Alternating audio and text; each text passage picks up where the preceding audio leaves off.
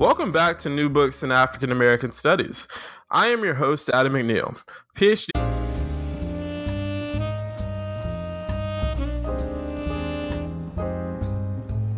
Welcome back to New Books in African American Studies.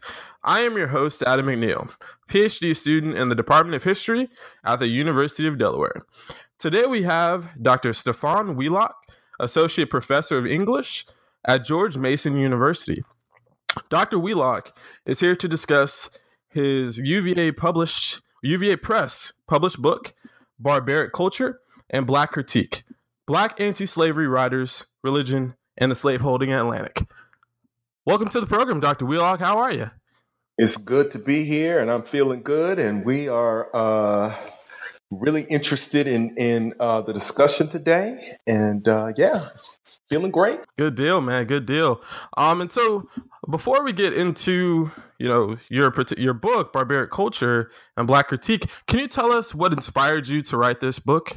Well, so I think that if I could tie the two pieces of this together, both as an introduction to the book and how I got there together, I'd start with really two basic concerns that I really had going back to graduate school. First, I asked a basic question about Black intellectual history. What intellectual contribution did early Black authors make to the rise of a certain critical tradition around thinking about democracy, civilization, and such?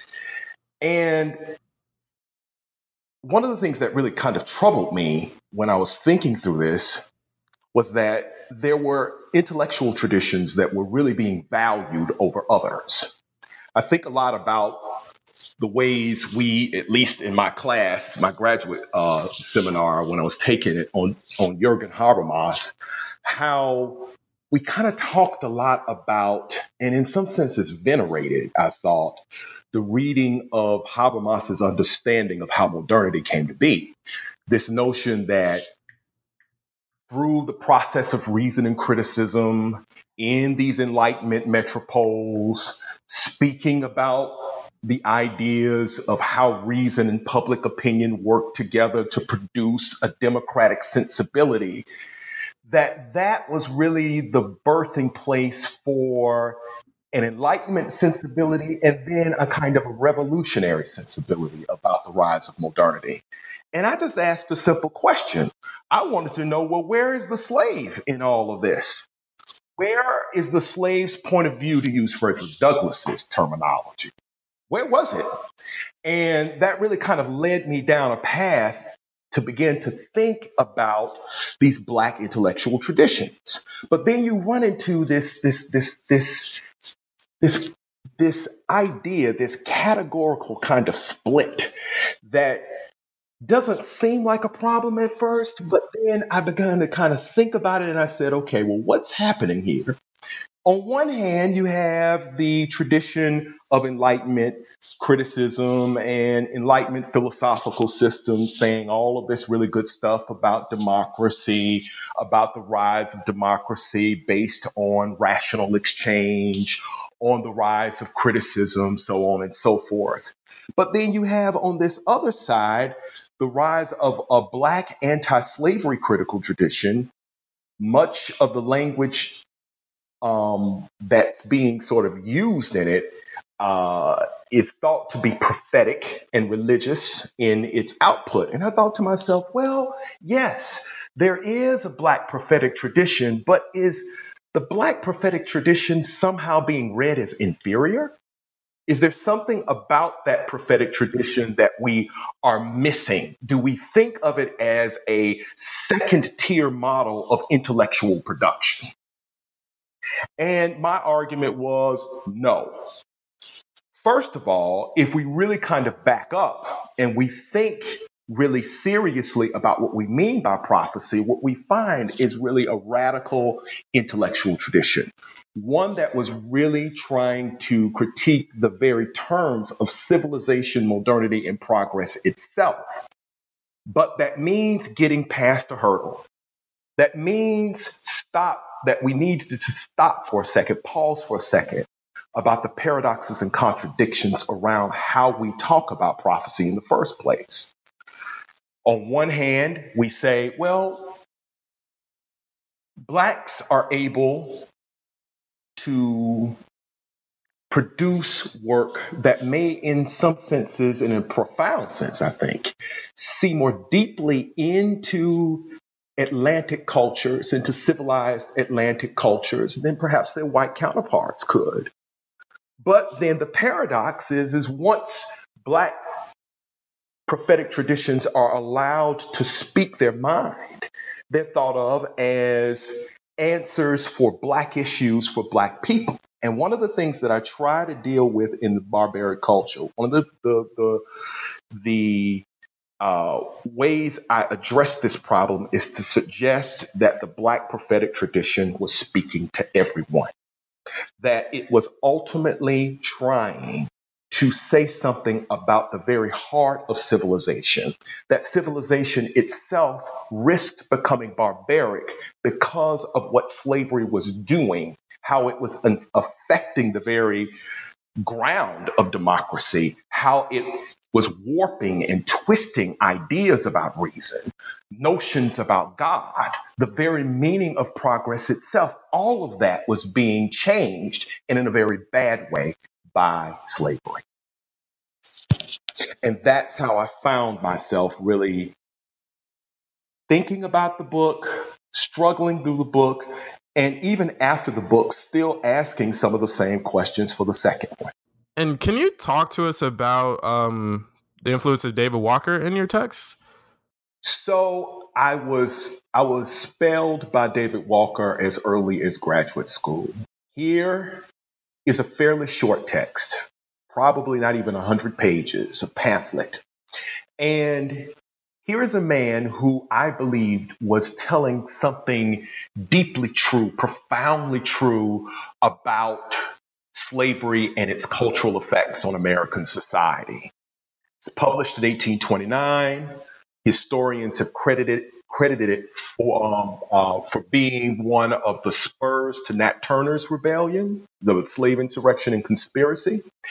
But then I began to really read it, and I said to myself, here is a writer who is operating really as a serious critic of American democracy.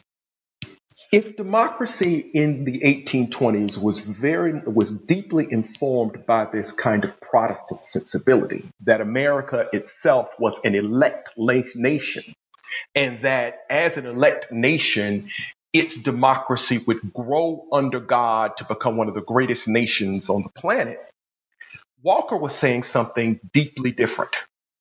He was saying that essentially these Christian Americans have formed a kind of covenant around the very idea of slavery itself, that slavery really is part of their rightful inheritance. And Walker really wanted to show his writing audiences that not only was this heretical as a theological premise, but that it was perverse really as a democratic premise, and that what it would essentially lead society was to a kind of barbarism, a state-sanctioned form of barbarism, which in fact it was doing. I thought to myself, how can I take David Walker and make him an anchor for the book I was attempting to conceive and think about and think through? Ottobah Cugono became the other end of that pole.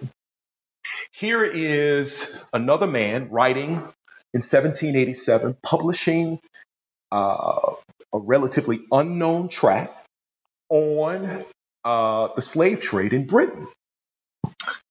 His work was not really reviewed by the London press during the period, and he really would have dropped out of history had it not been for archivists, for instance, in the early 19th century, like Henri Gregoire, who came along and said, hey, here's this Black intellectual that we should be paying attention to. But in Kugano, I saw some of the same questions that David Walker was asking. These texts are very, very different. So in Kugano's thoughts and sentiments, he's really arguing against not only the slave trade, but British slavery as such. And he is also, like Walker, making sort of a similar argument that slavery itself is having an effect on how British civilization is progressing on the whole. So between these two poles, I thought, well, how can we construct an anti-slavery critical tradition that would be the kind of intellectual tradition that rivals what we read from Enlightenment theorists? Sure. Do they have the elaborate systems that a person like Kant or Rousseau has? No. That would be taking things too far. But do we have to have a philosophical system in order to really have a robust critical tradition that's speaking truth to power? And my contention in barbaric culture is no, that we can have a robust critical tradition that may seem to us haphazard in its development, but very much alive and very necessary to how we think about the development of reason and democracy and all of these other values that we cherish. So between Kugano and Walker, this book begins to unfold. And then I began to really kind of think about Olaudah Equiano's interesting narrative, Life of Olaudah Equiano, or Gustavus Vassa the African. And then I began to think about Maria Stewart's essays and speeches as valuable contributors to this emergent critical tradition. And that's kind of how the book really came together. And as someone, I'm not sure if I mentioned this before, forgive me if I didn't, but I actually used to work at Boston African American National Historic Site up in Boston for about 9 months. And so who do I talk about all the time? You guessed it, David Walker and the great Maria Stewart. So when I saw that your book, I don't know, it was probably Amazon that I found it on, to be quite honest with you. And I just remember saying, like, you got me with Maria and David. So you're coming on, right? You gotta come on the program, because I've written many pages on them individually and collectively over the past about 2 years now. And it's because their texts are so rich, but they're also very rich because of for reasons that are inside of your book. They remind us of how far we haven't come and how their texts provide so much understanding for our contemporary moment, and provide us somewhat of a roadmap of how to, kind of critique the barbarity of our contemporary culture.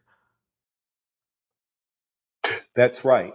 And I think that if I could just add to that, one of the things that we really shouldn't be confused about, and I sound like I'm harking back to what I've just said earlier, we should not underestimate the power of the prophetic to be critically prescient about the moment then when American and British modernity were emerging and the moment we have now.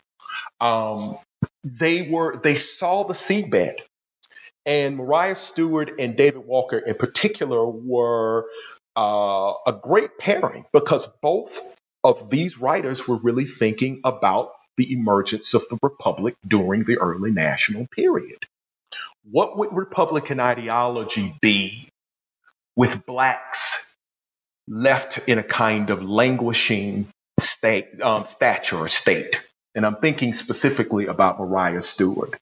What would it be with its notions and its practices of civic virtue completely in the hands of white males? What would the polis look like?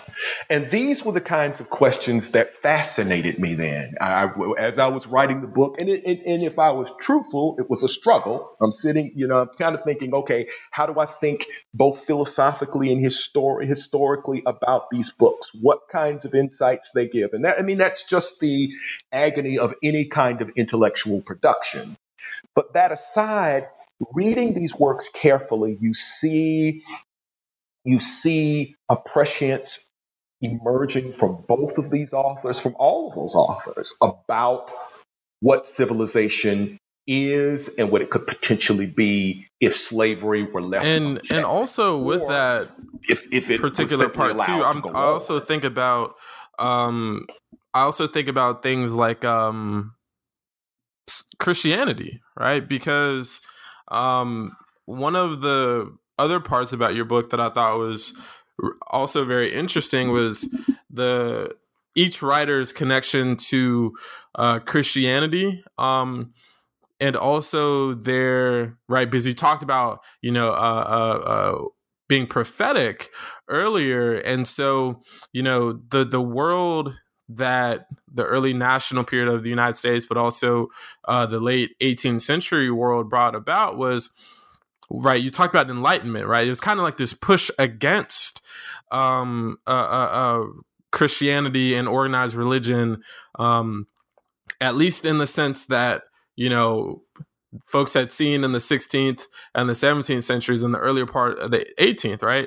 So I thought that was a pretty critical intervention that you made in that particular area. Would you be able to talk about that a bit too? Yes. So one of the things that I have really tried to push back generally with in my scholarship, but also just in this book in particular, is this idea that somehow modernity simply arose out of an Enlightenment emphasis. That is only, I think, partly true. And the recent scholarship around this particular subject matter,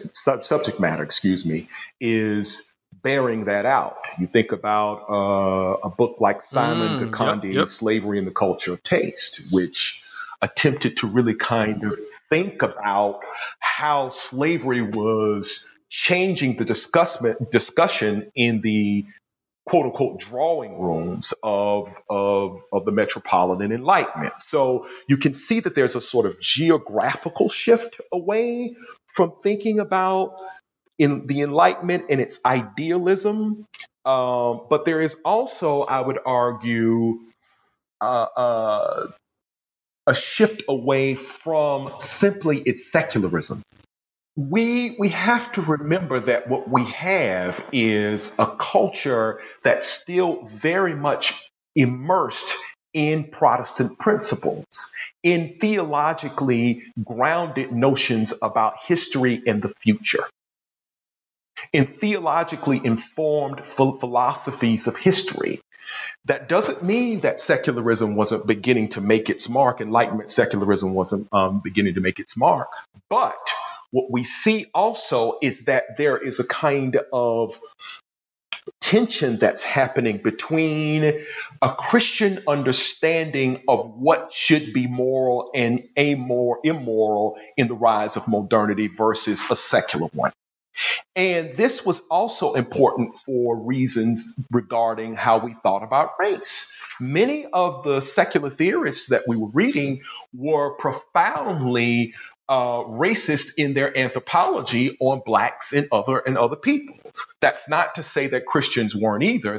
They too were doing that. But much of what we saw in the anti-slavery campaign was a kind of concerted move to really think seriously about God's higher law for the equality of man. Much of that rhetoric was emerging out of the anti-slavery campaign from both America and Britain during the 1770s onward. So I thought that it would be important for us to really locate and ground an understanding of what modernity actually was becoming, this liberal democratic understanding of modernity was becoming out of the view, coming out of the lens, out of the reflected through the prism of religious thought.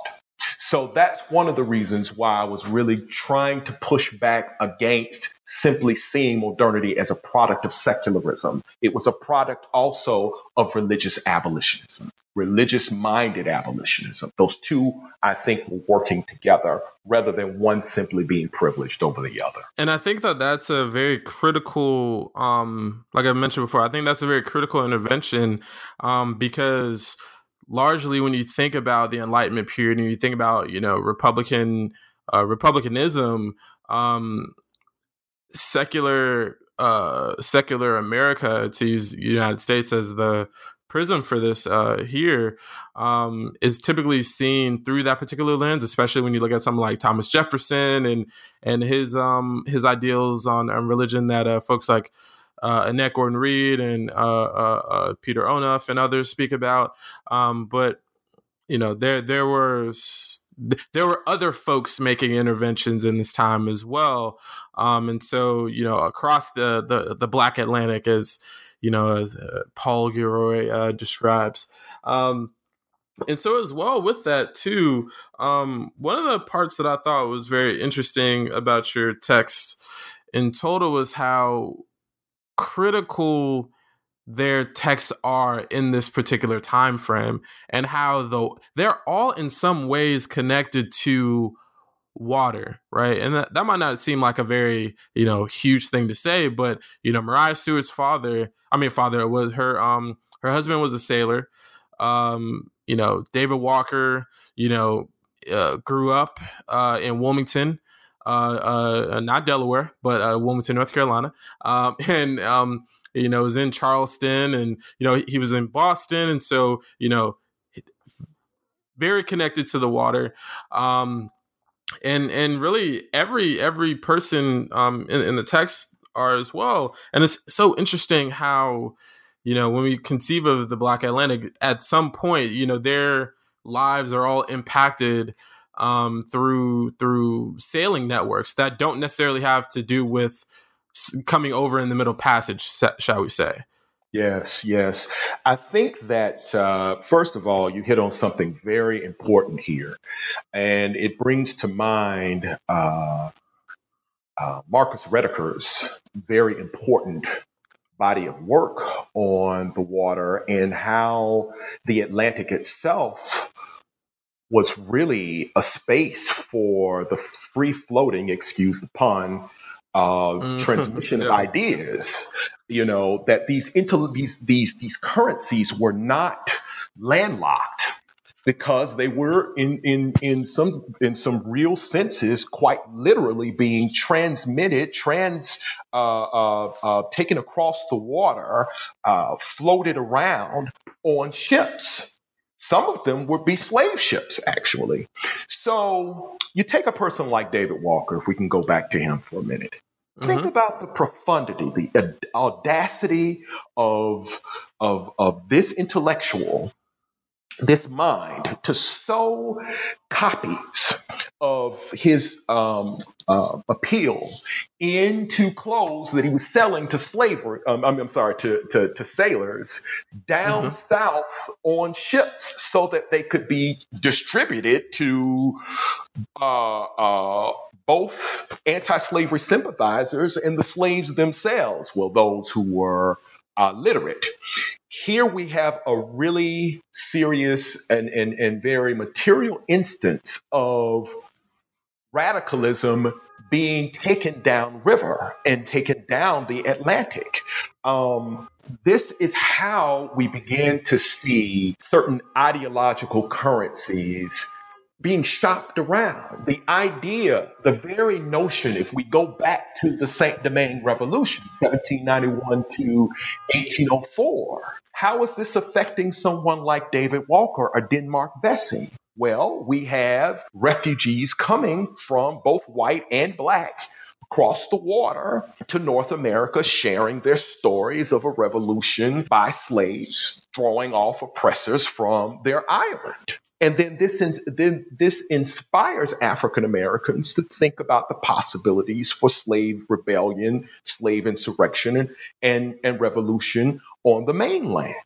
So water is an extremely important typology, partly because of its ability to carry ideas, but also through its capacity to unite a world that would otherwise have been disparate in its thinking and its ideas. Instead of us having sort of these fractured moments where certain intellectual currencies are happening in one place and other intellectual currencies are happening in another place, we have an Atlantic world being brought together by slavery, empire, but also by transcultural and transnational activities of resistance brought about by water. Yeah, and that's exactly why I brought up that particular point, because I had always been fascinated, growing up in Florida by a lot of times, growing up in Florida, obviously the hurricanes and such.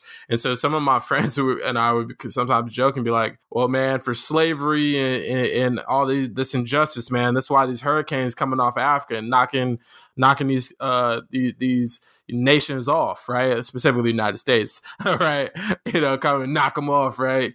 And so obviously it's not that simple, considering how the majority of the Caribbean islands are black, but that we ain't thinking about that. We're just thinking about, come on, beat the United States, right? But in particular, a part of that also comes from the thought of maybe not the writers that you speak about using that kind of language, like the hurricane coming back to bite the West per se, but a lot of your book also, to me, there's a particular symbolism involved in how slavery was and slavery, colonialism, and imperialism that's going on during this time frame. Those are things that the nations involved are going to have to, right? There is going to come a judgment, right? And that also you're committing these atrocities against a group of people without realizing what it's also doing to you.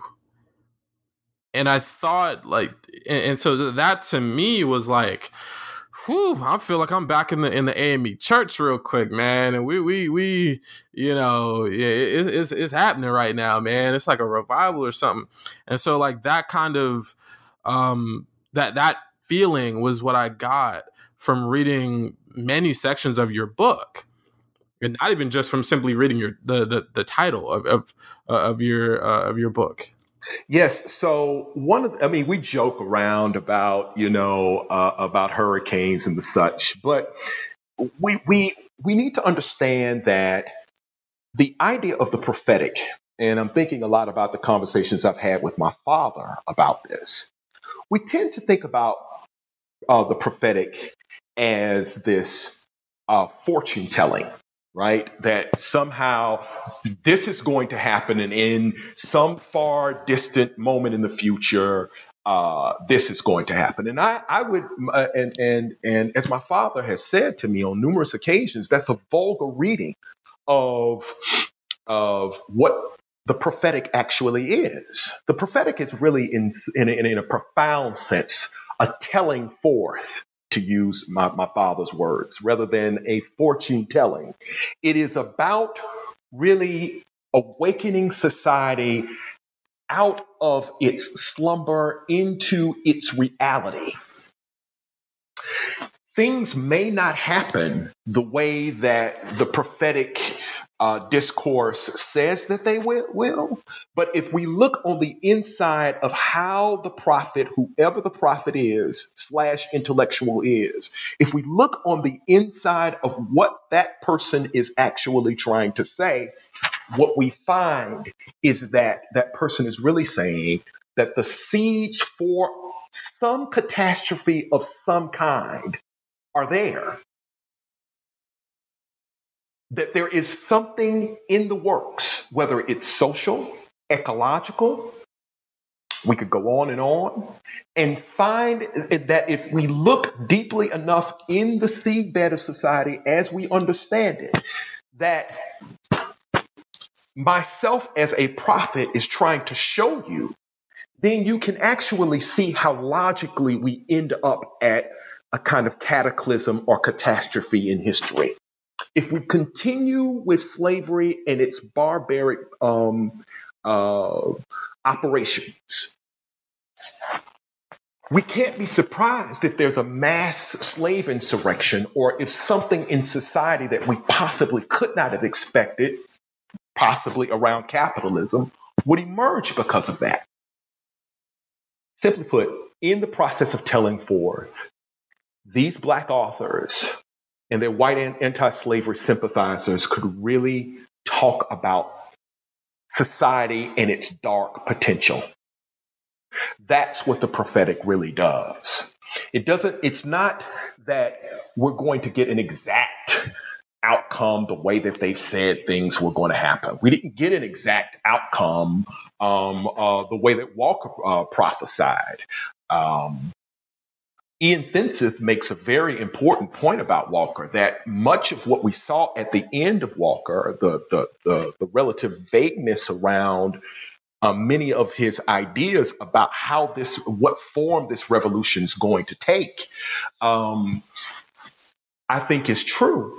But I think that in some senses, this is not about Fenseth at all. But generally, it's besides the point that we look to what Walker's prophetic pronouncements actually were. What he was really giving us was something like a prophetic critique. Here are the seedbeds for society, and here is where society could potentially go. And in that way, I think Walker and Stewart were really on the money. Frederick Douglass, we can end this part with Douglass. When Douglass says that America was false to the past, false to the present, and resolutely binds herself to be false to the future, that's both prophetic, but also there is a truth-telling in that. One that I don't think we can easily just jump over in the name of progress. And I think that, the connection that you just made there is very interesting because all of the folks that you mentioned, right, they had a very they had a very prophetic notion of history. They had a very prophetic notion of their place kind of in the history as well, to a certain degree.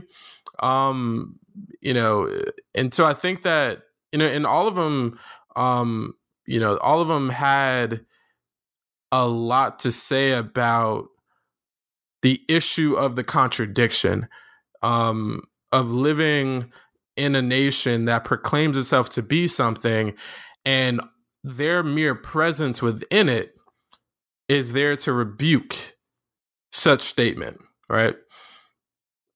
And I think that in and of itself, right, I wish I can cite who I heard this from specifically, but over the last couple of years, I heard someone say, Black folks in the United States are, and Black folks within the quote unquote Western world in general, are a rebuke to the greatness, right?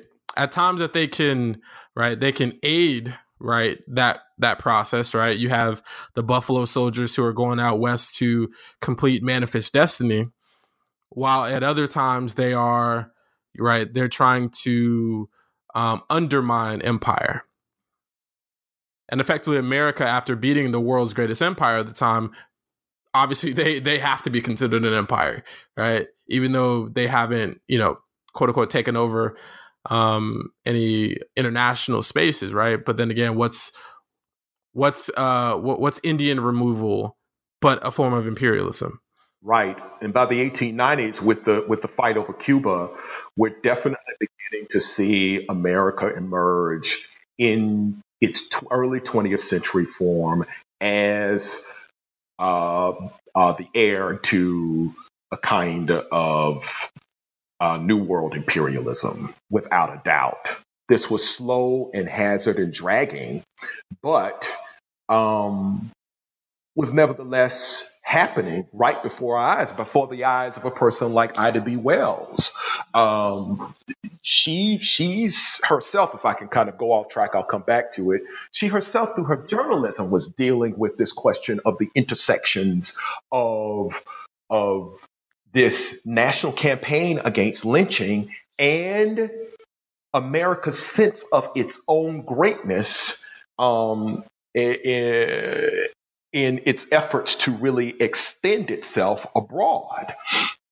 So Black people have always had, I think, a sense of both cynicism, but also ambivalence and also hope. A mix of these things in America's potential for greatness, but also realizing that America has not quite lived up to those ideals, that it is in some senses reconstructing and reproducing its own false narrative, its own false mythology. And I use that word in the chapter on Walker a lot, about false grammars and false mythologies, that there is a falsity of language around the idea that America is simply this nation, this home, this land of the free and home of the brave. I hope I haven't messed up that phrasing too much.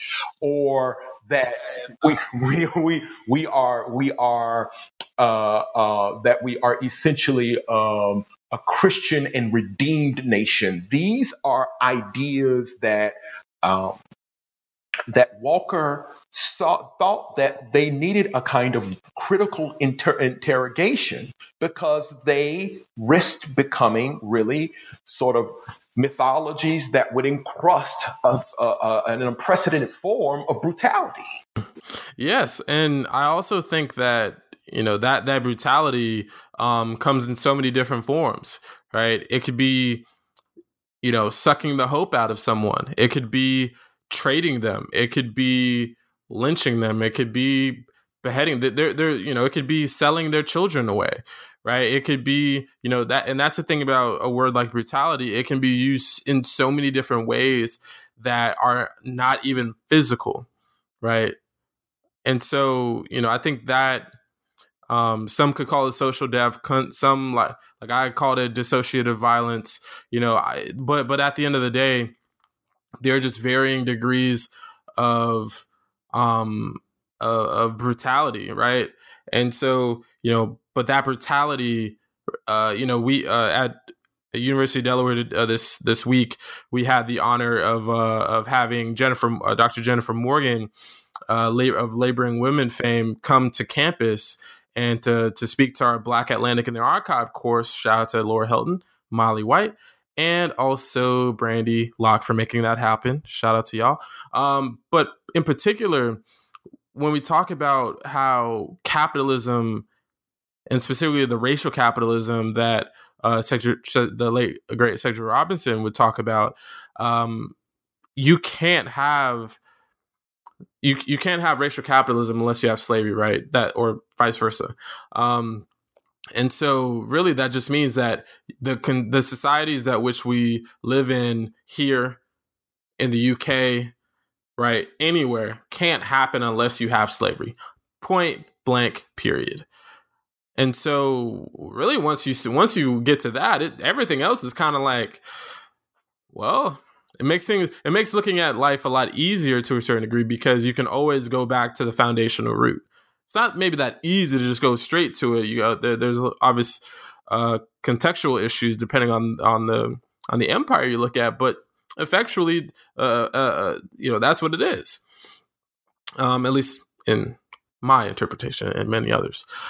No, I think that that's right. And this is one of the ways in which mythology really works, and tragically so, right?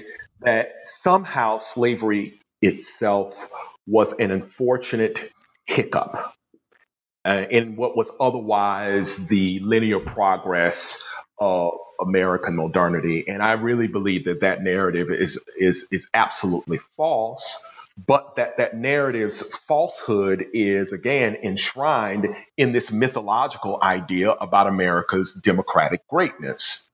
One of the things that really kind of struck me about Walker in particular was his capacity to see in Black folk and in the anti-slavery campaign to begin to tear that mythology down, literally, if they have to, right?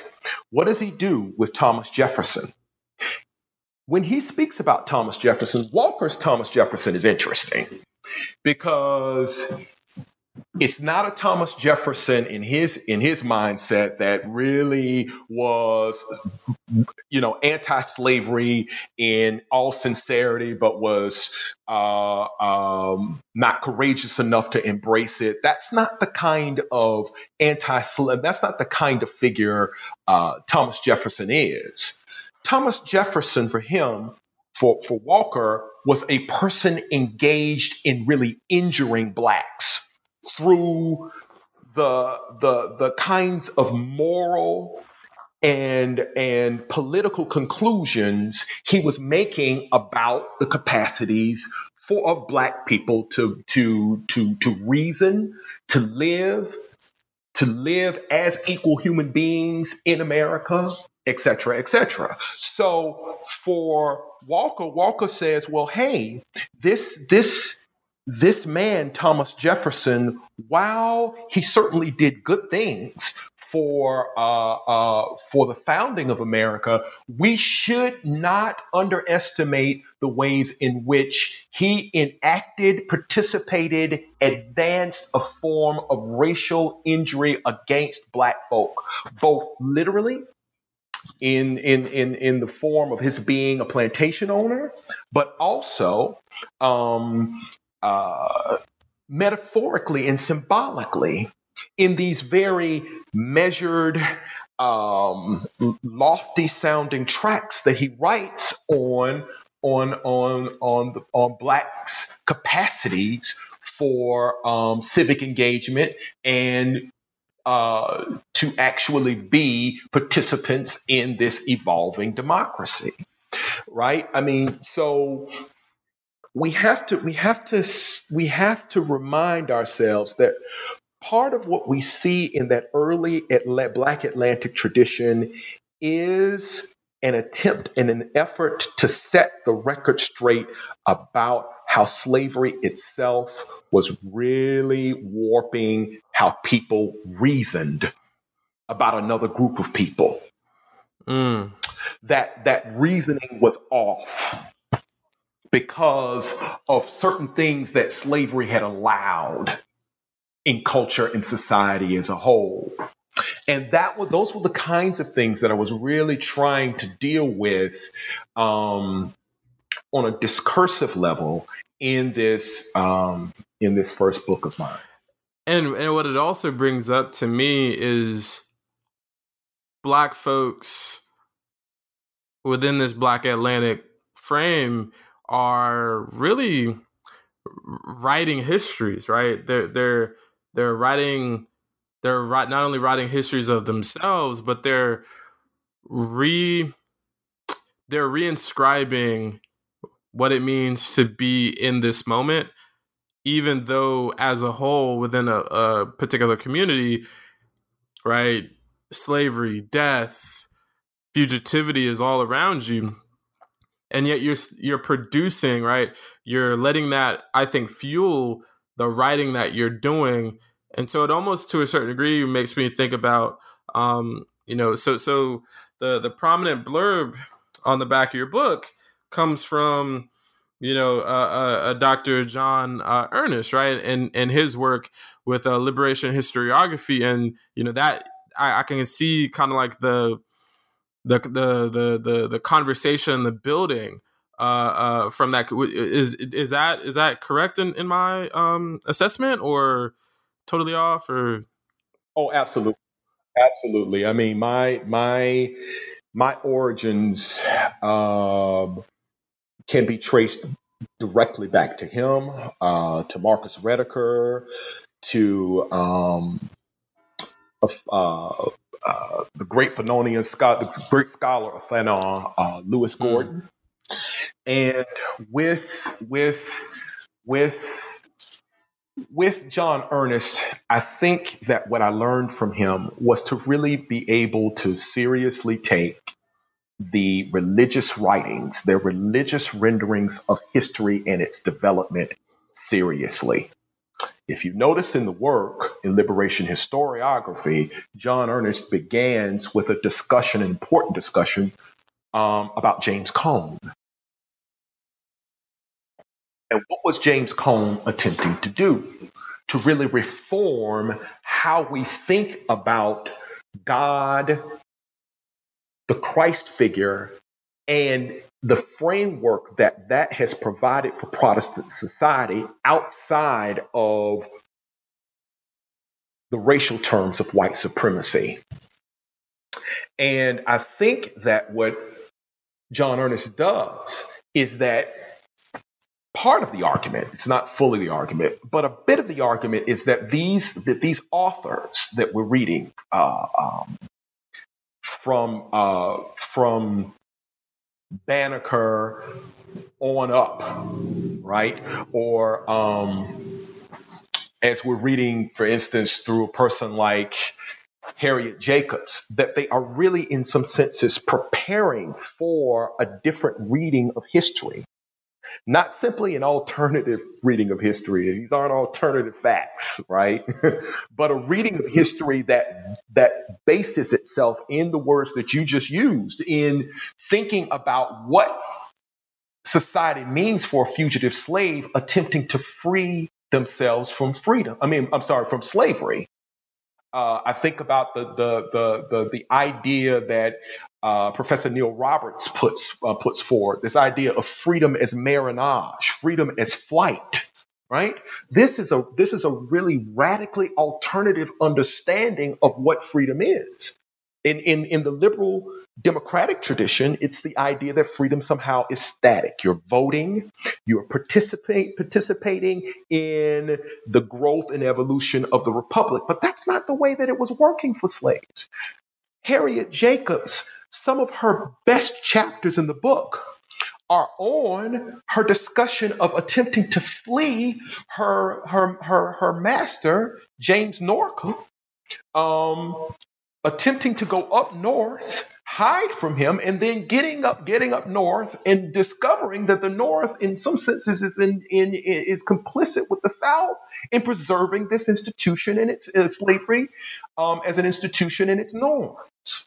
That to me is an important undercurrent in the way that we think about how history should be approached. And that other forms of history that don't deal with this are probably missing something crucial about how America came to be. So in the final couple minutes that we got you, can you tell us about this new work that you're producing? Yeah, so the title of this new work, well, the tentative title for it is One Nation Unredeemed, How Slavery Damned American Progress. And what I really want to do is broaden out the discussion I was having in barbaric culture. I'm interested in this question, this idea about America as a redeemer nation. And my big thesis is that the very idea about America as a place of redemption itself was framed in part as a kind of violent gesture against subject Black populations and subject Native American populations. So what I try to do is to move the discussion about America as an exceptional nation or a redeemed nation, and that was originally what it was thought of, as a nation that was above all here to really save all of us. I want to really kind of move that discussion to, well, how did slavery itself affect how we thought about America's practices of redemption. If you think about the late 1800s, specifically after 1875, with the Redeemers coming from the South, these were people who were on the side, oftentimes, of terrorists who looked to reunify, to bring the South back into the Republic, into the American Republic, but to also fully and functionally strip Black people of their rights. And they were technically called the Redeemers. So I think we need to ask questions about about theological tropes like redemption to see how those theological tropes are erased and how they really built on a violent history of the slave trade and slavery. Well, that sounds like another great project that we are going to make sure to get you on the program for. And so thank you so much for sitting down with me today. And once again, folks, we have had Dr. Stefan Wheelock, Associate Professor of English at George Mason University. And he's been on the program to speak about his book published by our friends at UVA Press entitled Barbaric Culture and Black Critique, Black Anti-Slavery Writers, Religion, and the Slaveholding Atlantic. Until next time, folks, I am your host, Adam McNeil, PhD student in the Department of History at the University of Delaware. Over and out.